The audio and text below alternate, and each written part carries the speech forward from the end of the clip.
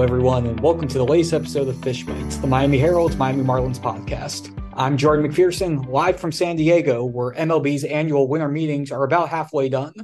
Things started up here on Sunday and run until Wednesday afternoon, and so far, things have been quiet on the Marlins front, but that very well could change over the next 48 hours before team executives head back to the East Coast. The team has its obvious needs to address. They need bats. And based on how the roster is currently constructed, the team most likely will seek to address that need at center field and or at the corner infield spots. There are options to do that. On the free agent market, if Miami is willing to spend, Cody Bellinger would be a logical fit for center field. After being non-tendered by the Dodgers, he's likely going to try to sign a one-year prove-it deal before retesting the market again next season. If the Marlins are able to get him, and if the season ends up going south, they can always flip him at the trade deadline and start building up their farm system once again. At first base, Josh Bell offers league-level defense and a switch-hitting bat to work with Garrett Cooper, the only natural first baseman Miami currently has on its 40-man roster. The Marlins have also expressed interest in free agent third baseman Justin Turner. But again, it all comes back to, will the Marlins spend? That's to be determined, as has been the case for, years.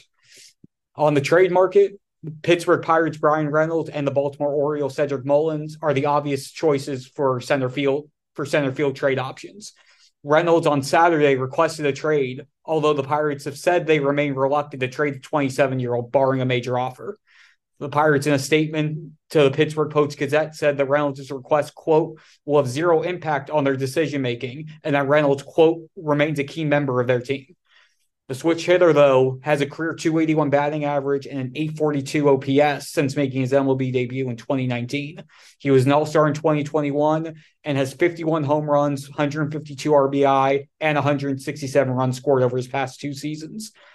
He has struggled in the field, though, particularly last season, where he ranked last among 17 players who played at least 750 innings in center field with minus 14 defensive runs saved. Mullins, meanwhile, would bring a combination of speed, quality defense at a position of need, and a left-handed bat to the Marlins lineup.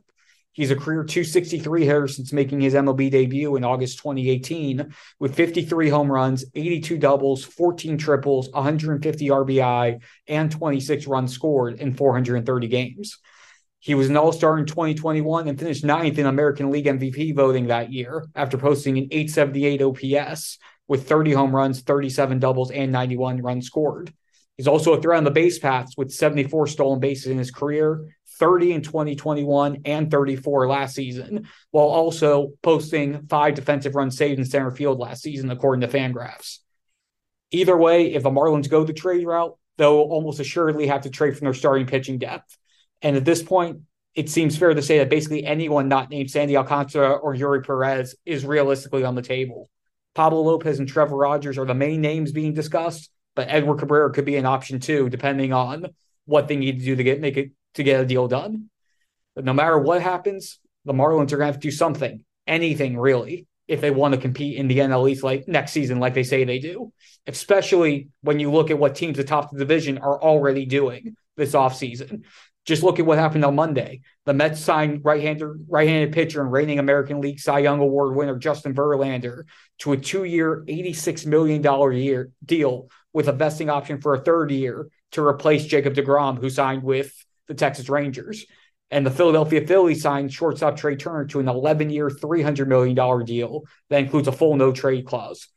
Two of the teams that had the best seasons in baseball last year. The Mets with 101 wins, the Phillies making it all the way to the World Series. It's just showing the latest example of how these payroll disparities are once again going to put Miami at a competitive disadvantage before they even step on the field. Miami's current payroll, factoring in projected salaries for arbitration-eligible players, is hovering around $80 million. Turner and Verlander alone, those two are making a combined $70.6 million next season. The Mets, as we know, with Steve Cohen is the owner, is going to spend. The Phillies are going to be able to hover around the luxury tax. The Braves are going to hover around the luxury tax. And it just presents yet another challenge for first-year Marlins manager Skip Schumacher as he tries to get Marlins into the quote-unquote winning way that he thinks they'll be able to do in 2022. How are they going to do that? He, basically like everyone else in the organization, points to the Marlins starting rotation depth of the team foundation. It's fair. You look at the group they have: Sandy Alcantara, Jesus Luzardo. Barring trades for the time being, they have Edward Cabrera, Pablo Lopez, and Trevor Rogers. You have Braxton Garrett as well, which gives them 6 options for their 5 rotation spots. Yuri Perez is waiting in the wings. Jake Eder likely isn't too far behind either. Dax Fulton is a guy who's on the up and coming and could work his way into the conversation as well. And there's still Max Meyer, who's out for next season after undergoing Tommy John surgery, but could play into the plan long term. So yes, the pitching depth's there. The hitting depth, that hasn't materialized. And the Marlins are going to need to figure out ways to improve on that. Obviously, if they need Jazz Chisholm Jr. to stay healthy, they need Avisail Garcia and Jorge Soler to have bounce back years. They need Joey Wendell to have a strong year. They need Garrett Cooper to stay healthy. They need Miguel Rojas to have an improvement after his struggles offensively the second half of the season after dealing with the wrist injury. And they need the guys who are in that second tier, the guys who are in the AA, the AAA, the backup plans, need to be able to materialize. Skip Schumacher, talking on Monday, looked back to his time as bench coach with the Cardinals last season and specifically brought up Brendan Donovan and Lars Nootbaar, both of whom stepped up as young guys. Brendan Donovan was 3rd in Rookie of the Year voting for the National League after having a 773 OPS, 45 ribbies, and 60 runs scored in 126 games. Nootbaar, in his second year, 108 games, 788 OPS, 14 home runs. They had the options when their main guys weren't there, when they dealt with injuries, when they needed guys to fill in spots. The Marlins tried that with a bunch of their top prospects last year: J.J. Bleday, Peyton Burdick, Gerard Encarnacion, Jordan Groshans, Charles LeBlanc. None of them established themselves and showed that they have locked in a spot for next season. And it all goes back to something we've discussed on here time and time again. Player development has to get better. Skip Schumacher said that straight up. His direct quote from Monday was, "That's just the reality. When you have a payroll like we have competing against monsters in the East, we have to be really good at developing our own guys." Miami's done that on the pitching side. They haven't done it on the hitting side. Will that change? We'll find out. And now for a couple other quick topics from Schumacher's media availability on Monday. He's been making his rounds over his first month with talking with players who are going to be on the Marlins next season.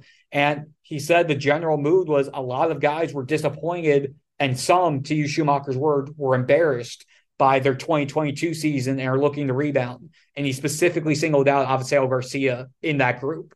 Avi signed that 4-year deal last offseason and had arguably his worst season by terms of offensive metrics last season. 224 batting average, 226 OPS, 317 slugging, only played in 97 games. And Avisail, speaking last month at one of the Marlins Thanksgiving events, he was blunt about knowing where he stands, knowing he needs to improve, and has been doing what he can to try to get himself in the best position. He lost weight. He's down to about 235 pounds. He's trying to get his body ready so that he's ready when the season begins. He wasn't in the best shape coming into spring training last season. He told Skip Schumacher that himself and is trying to make sure that he hits the ground running when the 2023 season begins. Schumacher's coaching staff is nearly complete. So far, 8 members of his staff are known. Bench coach Luis Urueta, hitting coach Brant Brown, who comes over from the Dodgers, first base coach John Jay, Miami native who Schumacher played with the Cardinals, third base coach Jody Reed, who was part of the Marlins. He was one of the Marlins minor league coordinators last season, quality assurance coach Rod Barajas, and major league instructor Griffin Benedict, the latter two of whom Schumacher overlapped with in San Diego. The Marlins, obviously, they also retained pitching coach Mel Stottlemyre Jr. and bullpen coach Wellington Cepeda. Schumacher said that he has, quote, maybe a couple hires left to make, and the expectation is for the staff, hopefully, to be formally announced at some point this week. And finally, Schumacher acknowledged an additional challenge that he's going to have this spring training, which is the World Baseball Classic. With the World Baseball Classic overlapping with spring training, players from the Marlins are going to be in and out from spring training when they're playing with their respective countries they're going to be playing for. And it makes a first-year manager's job that much tougher when He's not going to be able to have the everyday interactions, the everyday up close and personal looks at in-game settings with guys before opening day hits. It's really going to condense the amount of time he has to figure out what he has on the roster and figure out who he has before the season begins. He understands the challenge. He's going to be leaning on a lot of players who are on the roster who can help him with making decisions. He's going to be leaning on people in the front office to help with the evaluation process. But it is an additional hurdle that he has before he even steps out for his first career game as an MLB manager. And to wrap up this episode, a quick look at what's to come over the final days of the winter meetings. Obviously, moves could be made at any time, but a couple things that are definitely going to happen. On Tuesday, MLB will be hosting its first ever draft lottery to determine the first 6 picks of the 2023 MLB draft. Miami has about a 3% chance to land the number 1 overall pick. And if everything stayed the same, they would be picking 9th overall. So if they get a lottery spot, they'll be moving up from where they currently stand. The local Miami media is also slated to talk with Marlins general manager Kim Ng on Tuesday. We were originally supposed to talk with her on Monday, but things came up and that got pushed back a day. So there will be updates. I'll have a few stories on the Miami Herald website after we talk with Kim about the current state of the offseason, their current direction, things that they're trying to address, and just the overall state of the team. And then on Wednesday, to wrap up winter meetings, the annual Rule 5 draft. For a quick refresher, the Rule 5 draft is when teams are able to acquire prospects from other clubs who have been in pro ball for a set amount of time, 4 years for players who were drafted out of college, 5 years for players who were drafted out of high school or signed as international free agents and are not currently on their team's 40-man roster. Any player selected in the Rule 5 draft needs to remain on their new team's active roster for the entirety of their season outside of any injured list stints. They can't be optioned to the minors. It's either big leagues or IL. The Marlins have generally been active in the Rule 5 draft. They've taken a player in each of the last 4 MLB phases of the Rule 5 draft, 2017 through 2020. There wasn't a MLB phase of the Rule 5 draft last year because of the lockout, but the Marlins still sprung and got some talent in there. Charles LeBlanc specifically made his MLB debut. They took him in the minor league phase last year. Their last few who they took, 2020, they drafted Paul Campbell, and then they also traded for Zach Pop, who was taken by the Diamondbacks in the Rule 5 draft, and they acquired his Rule 5 eligibility. 2019, Sterling Sharp. 2018, Riley Farrell. 2017, Eliezer Hernandez. I think you're sensing a theme here. Pitching is the easiest and potential, and in most cases, the safest route when you're selecting players in the Rule 5.